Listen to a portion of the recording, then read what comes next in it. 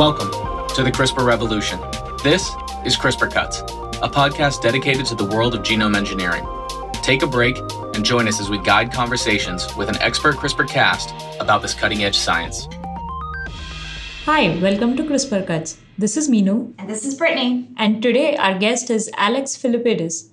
Alex is a journalist at Genetic Engineering and Biotechnology News, and we are extremely happy to have him on our podcast. Welcome, Alex. Hey, thank you. Thanks for having me. Hi, Alex. We're going to start today just hearing a little bit about your background. Oh, sure. I have been a reporter and editor for various news outlets for more than 30 years. Originally general interest, first weeklies and later dailies. I've been covering biotech for more than a decade, including about 4 years at GenomeWeb and since 2011 at Genetic Engineering and Biotechnology News, with a focus at Gen, anyway, on biopharma business news and industry issues. My interest was trying to figure out how the world works and then explaining that to others, because that's been what drove me into that line of work. That's awesome, actually. You have a decade of experience writing in biotechnology, and that must have been really interesting to see changing trends over the years, right? I noticed that you write a lot about pharma and biotech, which is a very interesting field for us in particular because we are a biotech company. Maybe we could discuss any changing trends recently that you would like to share with us? Sure. The first trend that really struck me in the decade or so of writing in biopharma has been that companies are now more eager to specialize in either one therapeutic area or a cluster of therapeutic areas, say 3 or 4 or 5, as opposed to being all over the map. And I think the reason for that is the pressure that comes from investors and managers and others to show results for the money spent. And that's one big reason why you see a desire by biopharmas to pursue technology all the way to treatments through external collaborations in partnerships as opposed to keeping it all in-house. And the value for the bigger deals now more often crosses that billion-dollar threshold. I'll give you an example. Every year, Gen compiles, and those are lists I compile at Gen as part of what I do here, a top 10 oncology collaborations list. And then last year, we noticed that the total value of the top 10 ranked collaborations was about $34.5 billion. That's up 32% from 10 deals we ranked in 2017 when we had $26 billion and change. And that just shows you how much importance the bigger biopharmas that get into these collaborations are placing in cancer immunotherapies.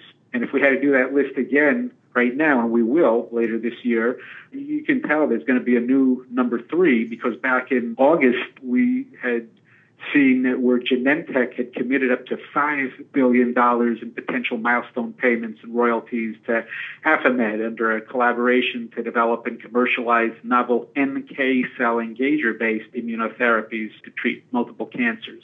And would that mean that companies are now becoming even more successful? So one thing, as you mentioned, was that they are trying to specialize in particular topics, but just based on their valuation, does that even mean that biotech is getting more attention now and they are getting more investment now? And would that also be a changing trend?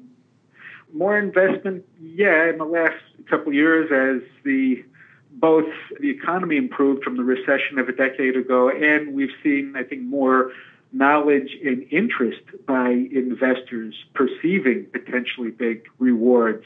So the economy, especially the financing environment, we saw where one reason because the biotechs that get this investment have the newer cutting edge technologies that the pharma companies want, and they're willing to spend the money, even if a lot of that is on the back end through milestones and royalty payments tied to sales. One example just in the last year or two, really, is that even with the Wall Street slump we saw back in the fall, we saw a lot of IPO activity this past year in 2018. We just this week, Gen came out with the top 10 global biopharma IPOs, and that top 10 raised a combined nearly $4.3 billion in net proceeds. And that's up about 47% from what was just under $3 billion, about 2.9 to be more precise, in net proceeds from the 10 companies in the 2017 IPO list. Another thing that was interesting with the IPOs is that all 10 companies this year, meaning in the 2018 period, raised more than $200 million in net proceeds.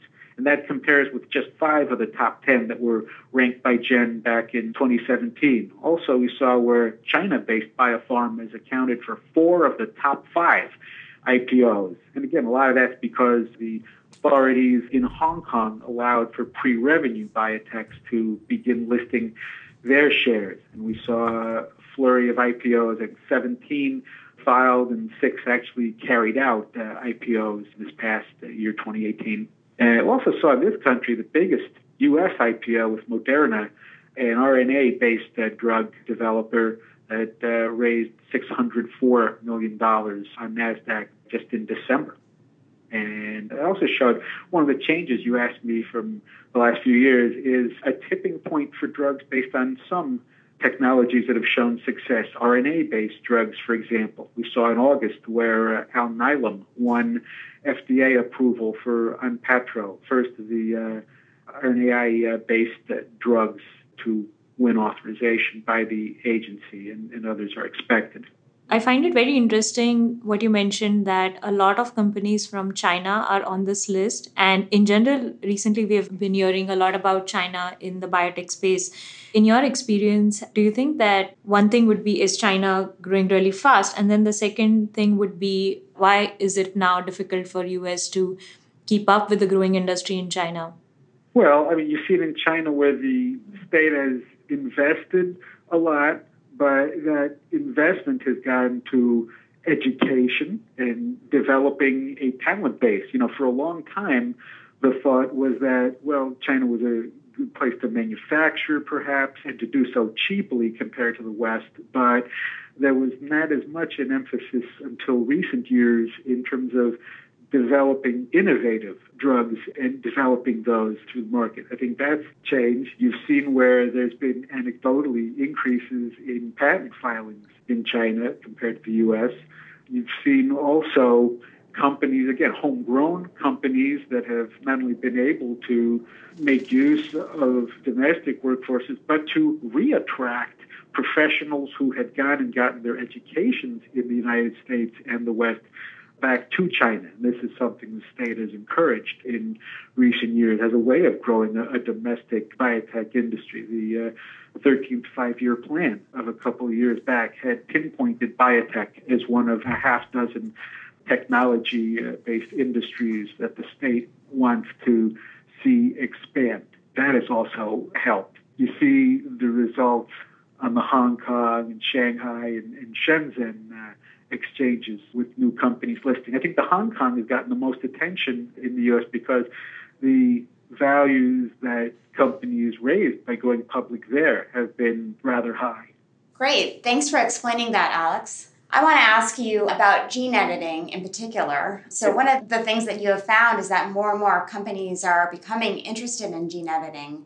And I was wondering if you could elaborate on that. Sure. We've seen 2 developments that interest me. One is the rise, slowly but surely, of companies specializing in gene editing starting up and showing some promise early on. I'll give you good 3-4 examples.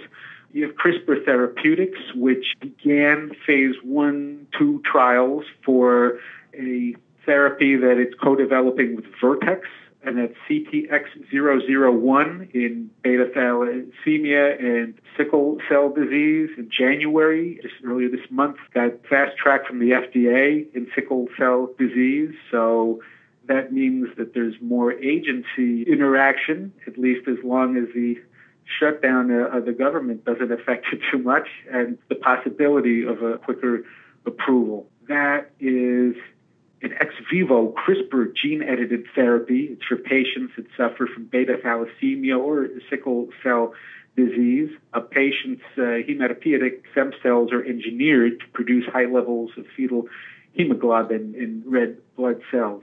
And it is thought that by elevating HbF through CTX001, that has potential to ease up on the transfusion requirements for beta thalassemia patients, as well as some of the sickle crises that sickle cell patients endure. But that's one example. Another company that's of interest to me is Editas Medicine, and at the recent J.P. Morgan conference earlier this month, they said they plan to initiate patient screening and patient dosing later this year for their first-to-the-clinic treatment, EDIT-101.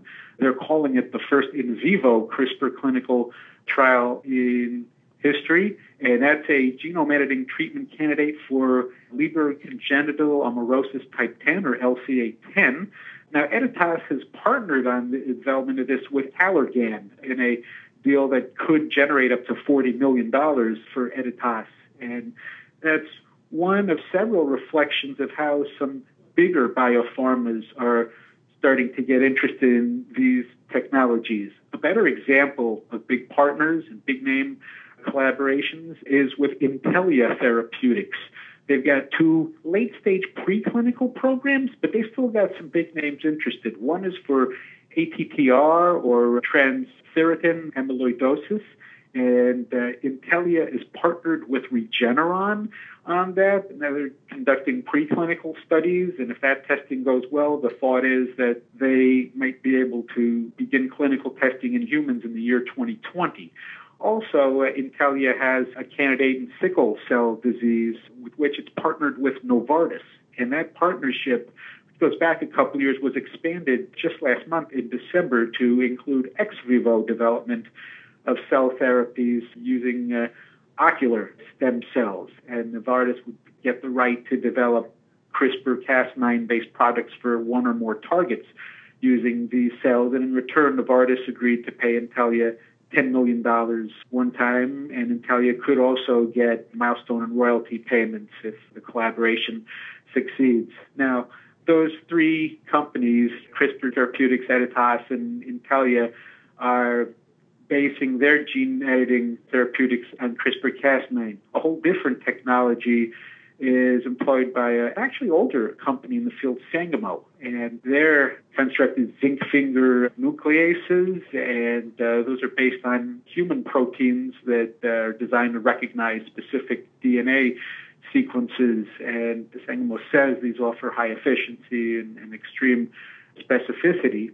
At J.P. Morgan, they presented data on a study of one drug candidate based on zinc finger nuclease technology is designed to modify liver cells. They're deficient in Hunter syndrome. Those are the IDS enzyme cells. And also that Hunter syndrome is also known as MPS II. And when Sangamo presented data on SB913, they showed, this is what they emphasized, that there was a significant reduction in glycosaminoglycans, or GAGs, that accumulate in MPS II. However, there was concern, at least based on the reports by analysts and others who commented on the presentation afterward, that they had hoped that Sangamo would have been able to show that its therapy was actually increasing IDS levels. And that may emerge later this year because they've got additional data they're coming out with. And so that sort of remains to be seen ultimately, whether Sangamo's been emphasizing a 51% total reduction in GAGs, with 2 GAGs that they identified in specific that have shown significant decreases, dermatan sulfate and heparan sulfate. Also, one thing of interest also in the gene editing space that I've seen, remember late last year we had actually at Gen taken a look at and attempted to rank, and I think we did, top companies in gene editing-based technology, both public companies and private. We rank them differently. The public companies we ranked by revenue, and the private companies by total capital raised. And there have been some pretty big financings for these companies. One very recent example in October, Synthego, a genome engineering platform developer, received $110 million in Series C financing. If you look at earlier in 2018, we'd seen as much, let me get an example. This Beam Therapeutics, BEAM, and that company was launched in May and got $87 million in Series A financing. The co-founders of Beam include Feng Zhang, who is a pioneer of CRISPR-Cas9, obviously. And Beam says they're looking to pursue new therapies using CRISPR technology, although I think more of the headlines were focused on Feng Zhang joining in as a co-founder. But there have been some even bigger financings, and one in the agricultural genome editing space was pairwise plants that raised $125 million, although that included $100 million from Monsanto before the completion of the Bayer acquisition. They also got some Series A financing. Also $110 million in Series B money by a company called Precision Biosciences, single financing, and they're looking to further product development based on their own ARCUS gene editing platform. It's derived from a natural genome editing enzyme called a homing endonuclease. With those and additional companies raising big sums, you're going to see a lot more players over time, and then it'll be up to them to use the money to actually succeed, and maybe some will get acquired in due time. But it's definitely, that field is definitely going to look beyond just the CRISPR-Cas9 players that have been getting a lot of the attention at the moment. Yeah, no, you're right. I think that it's very interesting to know that pharma companies and biotech companies are now more collaborating rather than simply competing for the same methods, because that is definitely what we need for more clinical trials in the future. And as a journalist, you probably work on the brink of companies and the public who actually consumes the information that you produce. So in that sense, I'm curious to know whether people are also as excited about these companies and in general about CRISPR and gene editing technologies. What do you think the public perception right now is about CRISPR?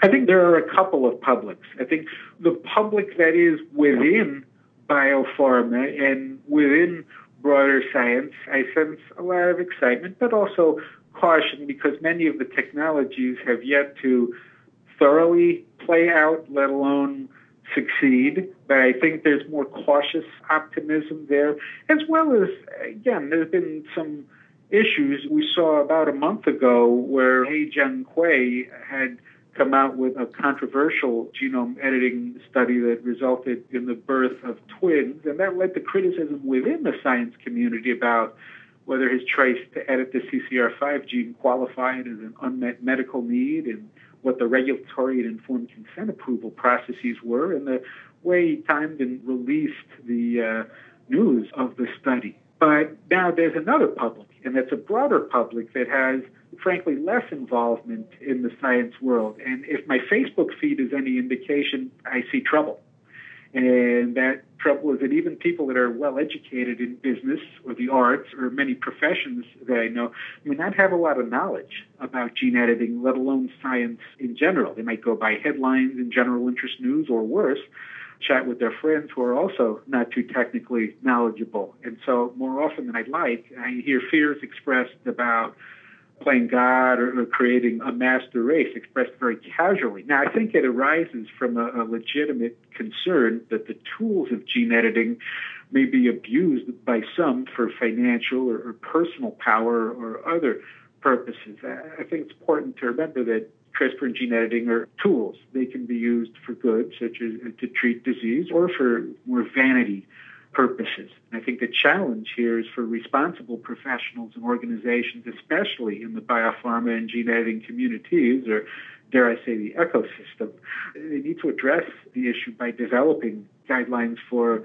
responsible use of the technologies that are consensus that most can go along with. And I understand in that some researchers may not fall into line with these standards, but it's not a reason not to address this. And I think a responsible framework could go far toward addressing the public and political concerns that arise. I think one of the reasons why there's worry, and it doesn't seem to be a related issue, and yet in a way it is the whole unease over how society pays for treatments. On the one hand, it's dazzling to see some of the new technologies and treatments being developed. And at the same time, there's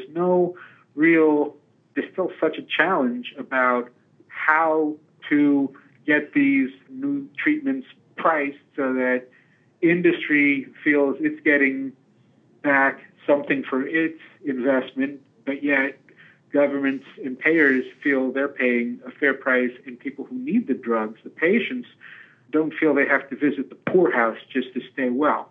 And that's a broader issue that winds up eroding support for even new treatments that do work. I mean, that's a continuing challenge, I think, for biopharma. And the gene editing community can help by showing what a responsible approach to addressing new technologies could be. Thanks, Alex. It's really interesting to see, the different types of perceptions that different people have and what kinds of responsibilities are involved with gene editing technology. 2018 has really been a great year for biopharma, as you have described. How does 2019 look like? It could be good, but we don't know, or at least I don't, because I see a couple of uncertainties that I'm waiting to see sort of clear up. At least I'm hoping they'll clear up earlier this year rather than later. I think the one major uncertainty is the state of the financial markets, because they've yo-yoed just in recent months, let alone years. And we've seen, if you go back even 3 or 4 years, we saw, at least in the States, a slump because there was uncertainty over whether drug prices would be curbed. Then the market rallied when it became evident that there would not be any price curbs and that the larger companies could enjoy the tax cut that was enacted at the end of 2017. However, in this past year, we've seen where biopharma stocks have been caught up in the overall market slump where stock prices have fallen. And yet, if you look back since later December, since around Christmas time, you're seeing an uptick again in biopharmas. And that's being a good place to see that yo-yo is the electronic transfer funds. These are the groups of biotech or pharma stocks that investors who maybe aren't as knowledgeable, instead of investing in an individual stock, they may invest in a group of stocks. And we've seen some of those prices bounce back. I'll just give one example. It's the iShares NASDAQ Biotechnology ETF, or electronic trading fund. And just since Christmas Eve, it has the price of the combined stock has gone up $20 a share, from $89.61 to $108.56. And you're seeing some similar bounce backs with some of the other electronic transfer funds. Now, that's all fine and good right now. Is that going to continue, or is that going to yo-yo back down? And nobody really knows. I mean, it's been encouraging seeing a thaw, if you will, in the trade war rhetoric between the U.S. and China, and investors hope that that translates into some sort of longer-term solution so that stock prices don't fall. But that remains to be seen. Also up in the air is, are investors willing to continue showering these biopharmas with tens or hundreds of millions of dollars in private capital? We've definitely seen that the last year and a half, but over time, investors are going to want to see results, either individually or if the overall financial markets fall, and that gives investors a reason to kind of dial back. Also, another uncertainty, and you wouldn't think this would, but actually it is the state of the science itself, with a lot of companies expected to issue data or pursue their own clinical trials. Investors and others are going to be watching and waiting to look for the successes, they hope, spot them early, and then follow along and direct investments in, say, continued progress in cancer immunotherapy, if that happens, as we've seen in past years. So I think it could be a good year, but I think there's still a couple of clouds in the sky to sort through. Yeah, thanks, Alex. I loved your synopsis of the stock market, because here in Silicon Valley, I have a lot of friends in tech who keep track of the stock market, and they would always be talking about all the tech companies. And now it's great to see that biotech is entering those conversations, and even everyone who's not in the field is also becoming more aware of these growing companies and these growing trends. So that's really great to see. So yeah, we always like to end on a fun question. So as a journalist, my question for you would be, have you had any celebrity moment? Because I'm sure you always interview amazing people, and my personal one was when I interviewed Carl Zimmer. So I'm just curious to know if you've had such a moment. Yeah, I've interviewed people across the board, but I get the first person I think of, and you wouldn't think because he's not really in the science world so much, was a truck driver I had interviewed many years ago when I was just starting out as a reporter. And what struck me was that he offered some very timeless advice. He had run after a mugger who snatched a woman's chain, and he was able to catch the assailant and bring him to the police. And the one thing that struck me was he said, treat others the way you want to be treated. And I think it may sound Sunday school to some, but I think it's a very sound approach, whether you're in the lab or whether you're driving a truck. It always struck me that in order to succeed in the news or any business, you first have to master being a human being. That's great advice, Alex. I completely agree. Okay, yeah. Thank you so much, Alex. It was really a pleasure speaking with you today. And if any of our listeners would like to contact you, what is the best way to reach you? Best way by email, and I'll give that's afilippidis at genengnews.com, and I'll spell that. A-P as in Peter, H-I-L-I, 2 P's as in Peter, I-D as in David, I-S as in Sam. That's afilippidis at G-E-N as in Nancy, E-N-G-N-E-W-S.com. afilippidis at genengnews.com. And I'd be great to hear from you. I am on Twitter at Alex Westchester, and that's another good way I sometimes hear from people. And look forward. Okay, great. Thanks a lot, Alex. Thanks for listening to CRISPR Cuts. I invite you to check out the Synthigo blog, The Bench, for more great CRISPR content. Please send us any feedback you have by contacting us on Twitter. And if you want to join in as a guest on our podcast, email us at CRISPRcuts@synthigo.com. CRISPR Cuts is a scientific podcast by Synthigo, produced by Kevin, Minu, and me, Bobby. Additional production by Resonate Recordings. Our cover art is by Jeff Merrick. Thanks for listening, and we'll see you soon.